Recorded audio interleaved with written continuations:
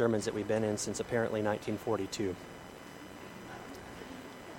It's the journey of discipleship, and we've been spending a lot of time just walking through the Scriptures, the words of Jesus, the words of other places in the Bible, just to really find the inspiration and the call to be disciples of Jesus.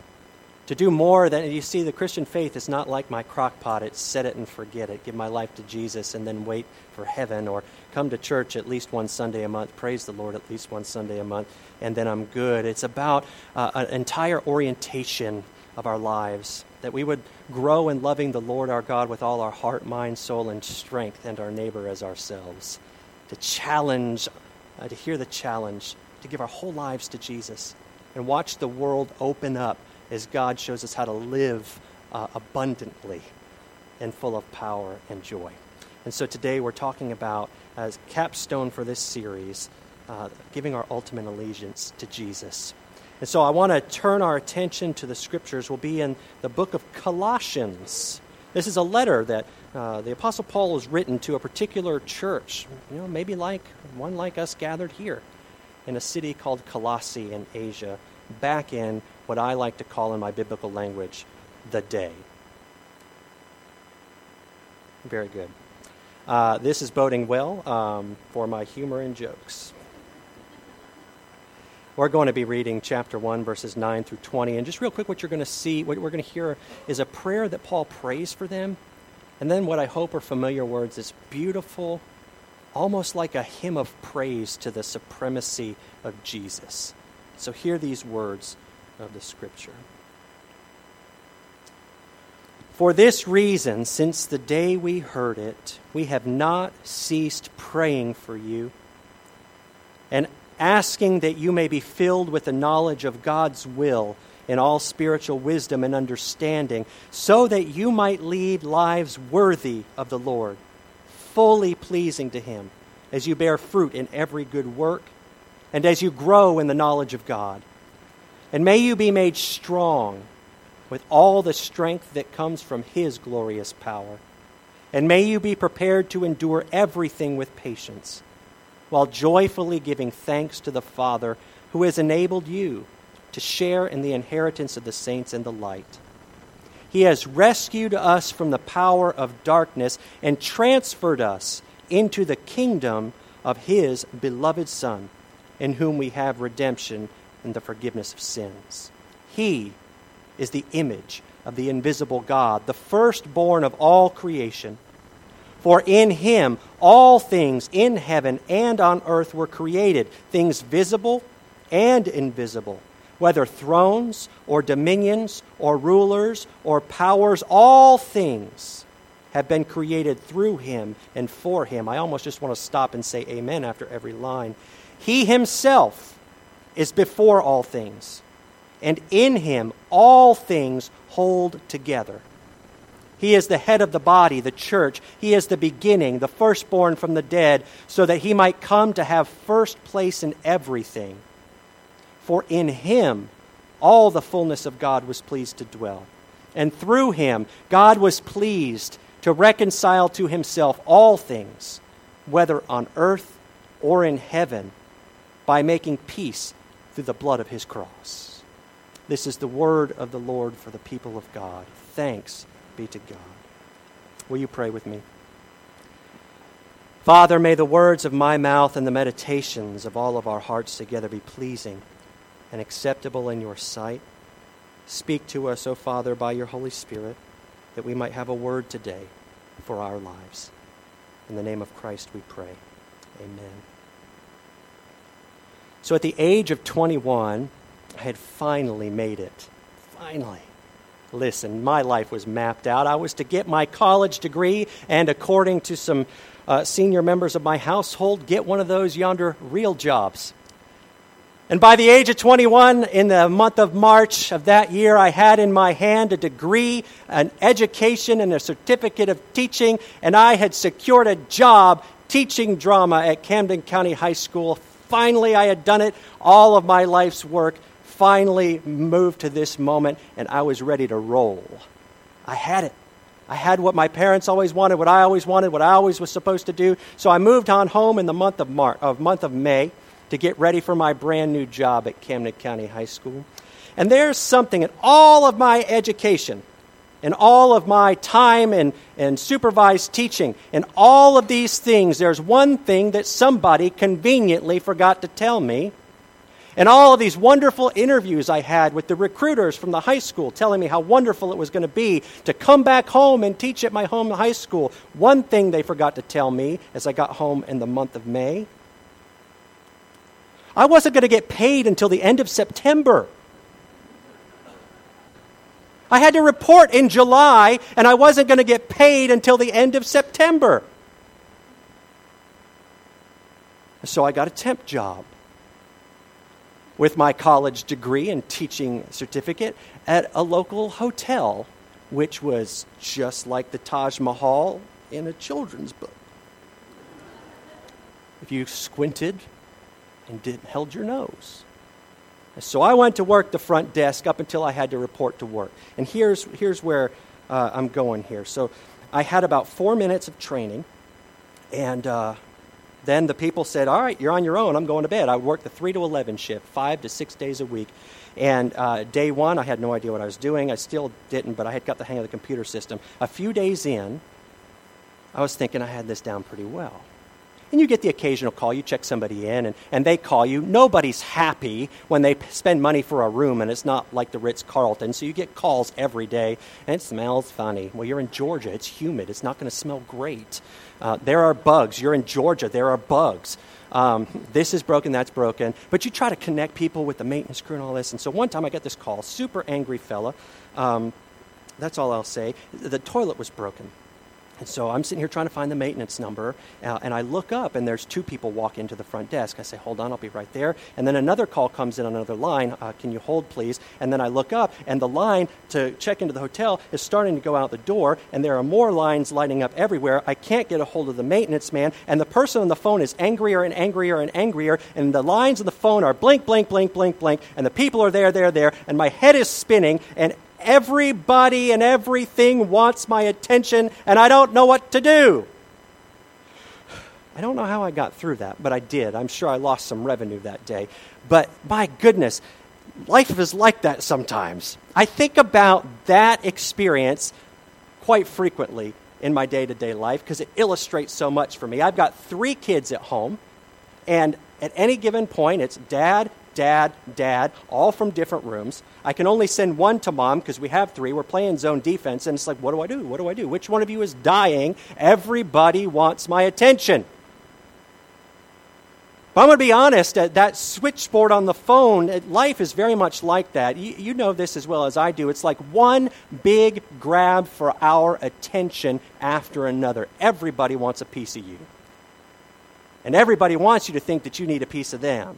Work needs you. They cannot get by without you. The company with the ad on the billboard or online or on the TV has this great promised gadget that you have to have, and they want your attention to get it. It will fulfill you. Politics tries to grab your attention because everybody wants your money and your vote, and they're all trying to get your attention with cries that play on your fear of safety. The latest health fads, they've got to have your attention. Parenting styles, grabbing your attention. The things that your friends have, they all want your pound of flesh. And you add to all of that just the stuff that you've got to do at any given day. And it can leave you with your head spinning. Everybody wants a piece of us. And we've got to sort through that. And we can. And we can do it well, but if we're not careful, we can find ourselves looking back on our days or even our life and say, I kept giving my attention to this job, to my work, or to this status in my community, or to this feeling, or whatever it is. And you can look back and say, I didn't realize it was happening, but I just gave my whole life to this thing. I just gave my whole life to this thing for a week, or a day, or a year, or 20 years. I had a wise person tell me once, they said, Jim, you're a pastor. I said, well, that's very observant of you. And they said, but look, no matter what church you're in, they're going to have many pastors. But if you do this right, Amanda will have one husband, and Jack and Dean and Nora will have one father. You can spend your whole life and turn around and say, oh my gosh, I didn't realize all that money I worked hard to make, and it's gone, and that's where my heart went. Or whatever it is. And you know how you can tell? You can do a little checkup right now. Check your calendar. Check your calendar. Where have you spent your time? Pick a time a week. You can tell where your allegiance has lied, what has grabbed your attention. Check your transaction record.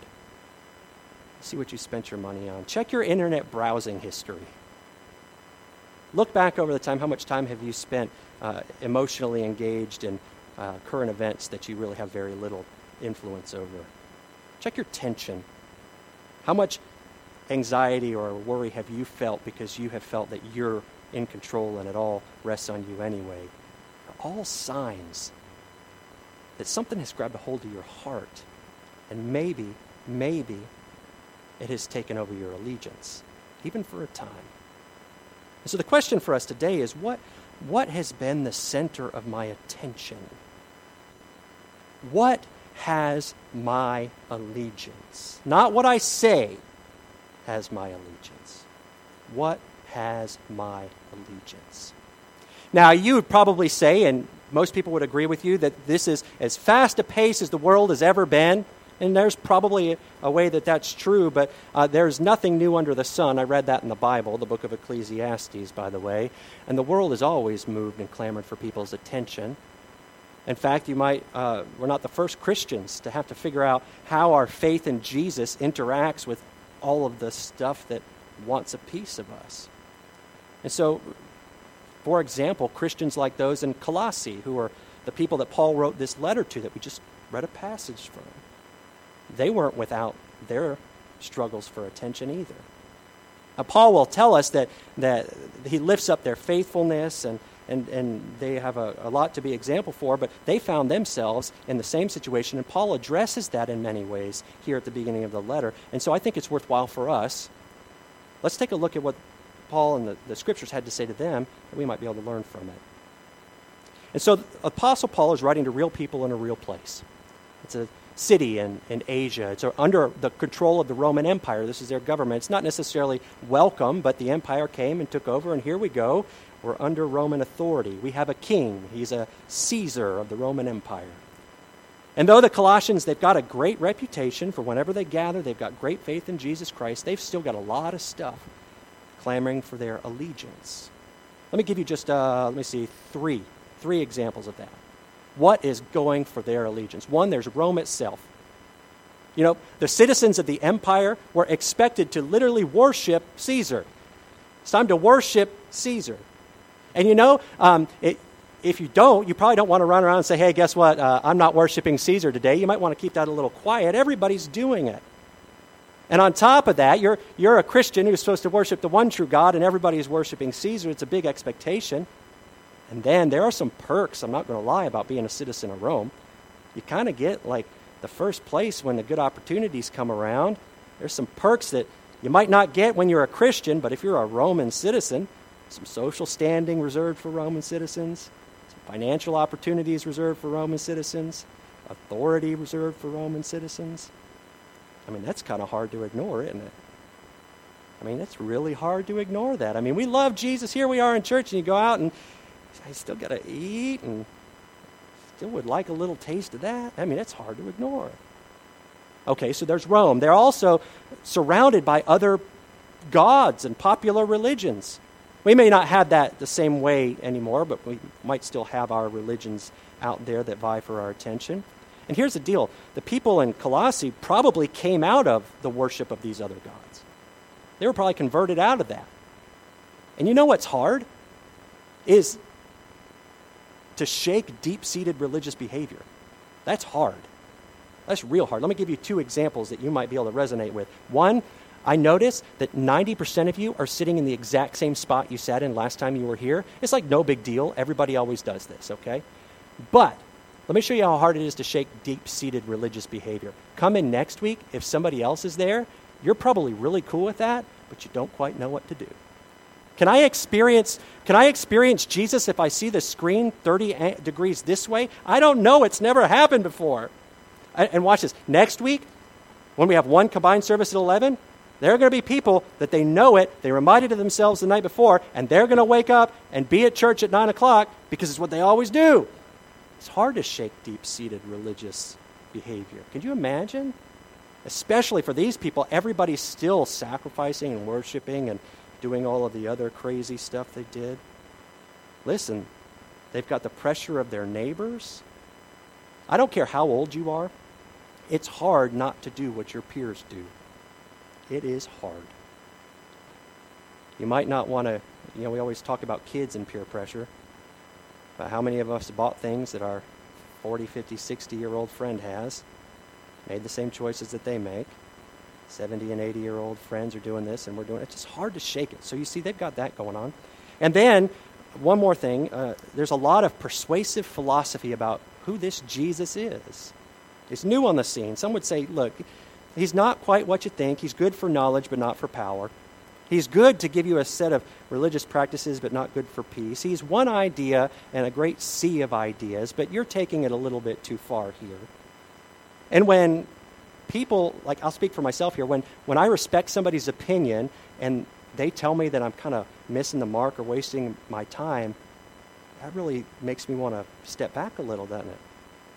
Got all this going on. I can imagine the Colossians feeling like their head is spinning, like all of the lines on the phone are lit up and the line is out the door in front of the desk. All of these and many more things are at work asking for their allegiance and promising them contentment in life. And it's into this situation that Paul speaks into this conflict with some truth. He speaks into this conflict with some truth. Paul's message is no matter how persuasive these things are, no matter the promise that appeals to your deep-seated fear, your psychology, your biology, your sin nature, your need for contentment, no matter what it is, there is only one true thing that is worth centering your life around. There might be a king of Rome, but there is only one true and good king, and that is Jesus Christ. And you can hear it as he prays. He prays, look, may you be made strong with all of the power that comes from God.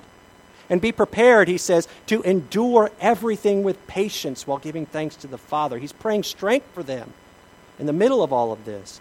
And he says this, he has rescued us from the power of darkness and transferred us into the kingdom of his beloved Son, where his Son reigns, where Christ is king. That's a different kind of place. Paul reminds us that there is only one thing worthy of our allegiance, and that is Jesus Christ. And I love that hymn, so to speak, that verse, I guess it's 15 through 20, about the supremacy of Jesus. Let me just share some of those thoughts with you. Of all of the things that are clamoring for the Colossians' attention, all of the things that are clamoring for our attention, none of them have ultimate authority or power in this world. None of them. There is only one with ultimate power in this world, and that is Jesus Christ, who is more than knowledge, more than just one idea among many, and more than just one of many possible paths to a good life. Jesus Christ is, in fact, the King who rules not just over Colossae, not just over the Roman Empire, not over the first century, not just over today in this place, or just over your life, but all of the universe. And not with fear, and not with terror, and not with crafty deceit, but with grace and love and forgiveness. This is what Paul is telling us. And there is no idea, no matter how good or how much you're proud of yourself for coming up with it, no philosophy, no government, no thing in the world that can bring the freedom, peace, and purpose to the world and to somebody's life other than Jesus Christ. All creation, Paul says, belongs to Christ. All of it. Even and especially things that people say, sorry, Jesus, that's mine. There will be a day where he'll come and he'll say, I'm sorry, you were wrong, it is mine. God made everything, Paul says, through Christ. Through him. And all things were made for him. And I love this, and all things are under him. And that means that every broken system, every idea that went wrong, every promise that was broken, everything that left us disappointed, everything that's wrong with my life, every darkness that overtakes me, everything that I think is great and goes wrong, all of that is under Jesus. No earthly king, no kingdom, no ruler, no influential person, no idea, no action, no anything, according to the Scripture, is more powerful than Jesus. There is no force in this world that is outside the dominion of Christ. I don't care if it's atomic or nuclear. I don't care if it's the power of that drive that's in you to do the thing that you know you shouldn't do, but you want to do it anyway. All of that is under the authority of Jesus. And Jesus is the only one, the only thing, the only person in all of history who's ever been able to defeat and cancel the power of sin and death. This is what Paul's telling us. It's exciting. There have been kings and kingdoms and systems of leadership all throughout history. They've got something in common. They have all eventually fallen victim to sin and death. And Jesus Christ has conquered them all and stands victorious. You just look at this window right here that tells the story of the ascension of Jesus, and everything is under his feet. There is no idea or system or amount of duct tape that can hold together the complexity of this world.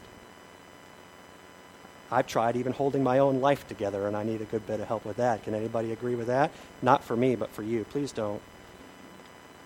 But Paul says all things hold together in Christ. In Christ. Not all things hold together when you achieve it right. Not all things hold together when you finally behave right. Not all things hold together when you finally feel good. All things hold together, not in you, not in me, not in someone else, but in Jesus.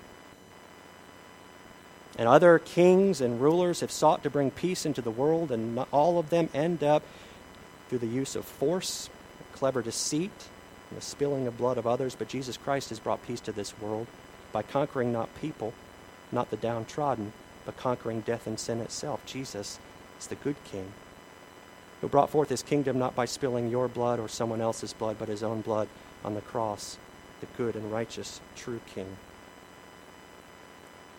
This is the power of the truth that Paul brings to the Colossians in the midst of all of these things that are competing for their allegiance. He said, don't forget this.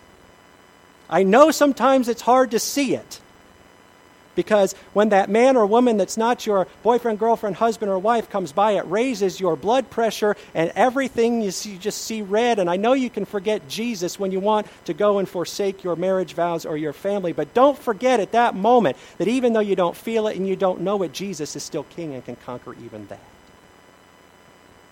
Don't forget it when, my goodness, there's another thing. Oh, I've got to have it. Don't forget. When you have a deep-seated need way down deep in your emotional life that you don't even know, that draws you towards this thing that is ultimately either empty or destructive, don't forget that Jesus Christ is King of all things, and everything else pairs in power and significance to the Christ who has saved you and showered you with love. And everything else will eventually fall away. Everything else will eventually fall away. And the one thing that will endure is the kingdom of God, of which Christ is King, and you as his people, redeemed by his grace and mercy, are transferred into that kingdom. Do not give your allegiance to something that will die and fall away when you have the good news. The question to consider, it's my question, it's your question. Who will win the battle for your allegiance? And it's so interesting because we're going to end up making a de facto choice if we don't make a conscious choice. Whenever we feel that little tiny pull, that's all right, I'm just going to take care of me today. I don't care what you need. To be selfish, to be arrogant, to say, you know what, nobody's going to know. I need a little bit of this cash for me. The business is going to be fine. We're in a fight for our allegiance. Whenever we feel the desire to base our lives on the money we can spend or the things we can acquire, we're in a fight for our allegiance. Whenever we feel that lure and that temptation, whatever it is for you, everybody's got their own bag. That's a fight for your allegiance. And get this, whenever you let hopelessness and fear overtake you, that's a fight for your allegiance. And all of these things that I've just named and so many more, they want to reign over you. They're like tyrant kings. They say, come, give me your attention. Give me a little bit of yourself. I make all of these promises, but they will bind you up in things that will never last. As an example, just think about this. I do this all the time. There's something that you just got to have. Oh, my goodness. You've got to have it. Like, I'm not going to lie. I stayed up till midnight to buy Disney Plus because there's a new Star Wars show on it. I mean, that's destructive behavior. Got to have this. I do this all the time. I've got to have it. It won't leave my mind. I don't really have money for it. There's no real space for it, but my goodness, it would just be perfect. Wow. Hey, Amanda, it's on sale. I mean, it's $100 we were never going to spend anyway, but my goodness. And I can't stop thinking about it. And then I order it because I can get it in 2 days on Amazon. And then I check my tracking data like every 5 minutes. And I get it. And it's wonderful. Isn't it great? Isn't it great? And then within 2 days, there's something else that I've got to have. And I just need it. And you just get that sense that there are things that make big promises that always fail. And we find ourselves not satisfied, not contented, feeling the same way about something else. There are many things that seek to reign over our lives and promise this peace and contentment, only to leave us desiring something else. And yet, Jesus Christ is the King over all of these things. He says to us, peace I leave with you. My peace I give to you, not like the world gives you, where it will disappoint you or devastate you or leave you empty or fill you up with a promise it can never fulfill. My peace I give to you. The peace that will reign supreme over all things, the peace that comes from the one who created your very heart and your need for peace. And when Jesus Christ is the King over our hearts, we have true peace that can never be taken away, true meaning that can never be taken away, and true purpose. When we give our ultimate allegiance to Jesus Christ, we're standing on the strongest rock in the midst of a rushing river of failed promises and disappointing diversions. When all comes our way and we keep our eyes focused on Jesus, we still stand.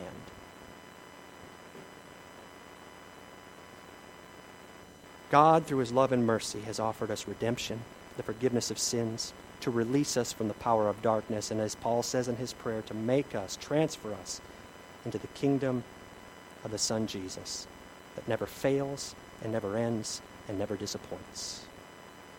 So we've got to ask ourselves today, and we're going to have to ask ourselves tomorrow, and if we're serious about this, we'll ask ourselves again, what is competing for your heart today? What is battling for your allegiance? What are we allowing to sit on the throne of our hearts? And if you're serious about following Jesus, and I hope that you are, you're going to find yourself saying, God, please help me to say that in this moment and the next, I proclaim that Jesus Christ is the King of my life and over this and over that. Because he is the King of peace, the King of grace, and the King of mercy, and he reigns over all things. Will we allow him to reign over our lives? Now, as we prepare to leave this place, we'll be back into the thick of it. There will be a battle for your allegiance, probably within 10 minutes if it's not happening already. What will win the throne of your heart? I pray for myself and for you. May it be Jesus Christ, the King of kings and the Lord of lords, and you will never be left empty or dissatisfied. My friends, keep your eyes on King Jesus. And pray for me to do the same. In the name of the Father, Son, and Holy Spirit. Amen. I invite you to pray with me. Father, there's so much even in the makeup of our own lives that fights against this. I have so many deep drives in my life that I don't even understand. Father, I want to put you at the front of my life. Father, help me. Bring people around me. Bring me Christian friends. Help me by the power of your Holy Spirit. Just when I need you to keep my eyes set on Jesus. Because God, I know that in you is life and life to the fullest.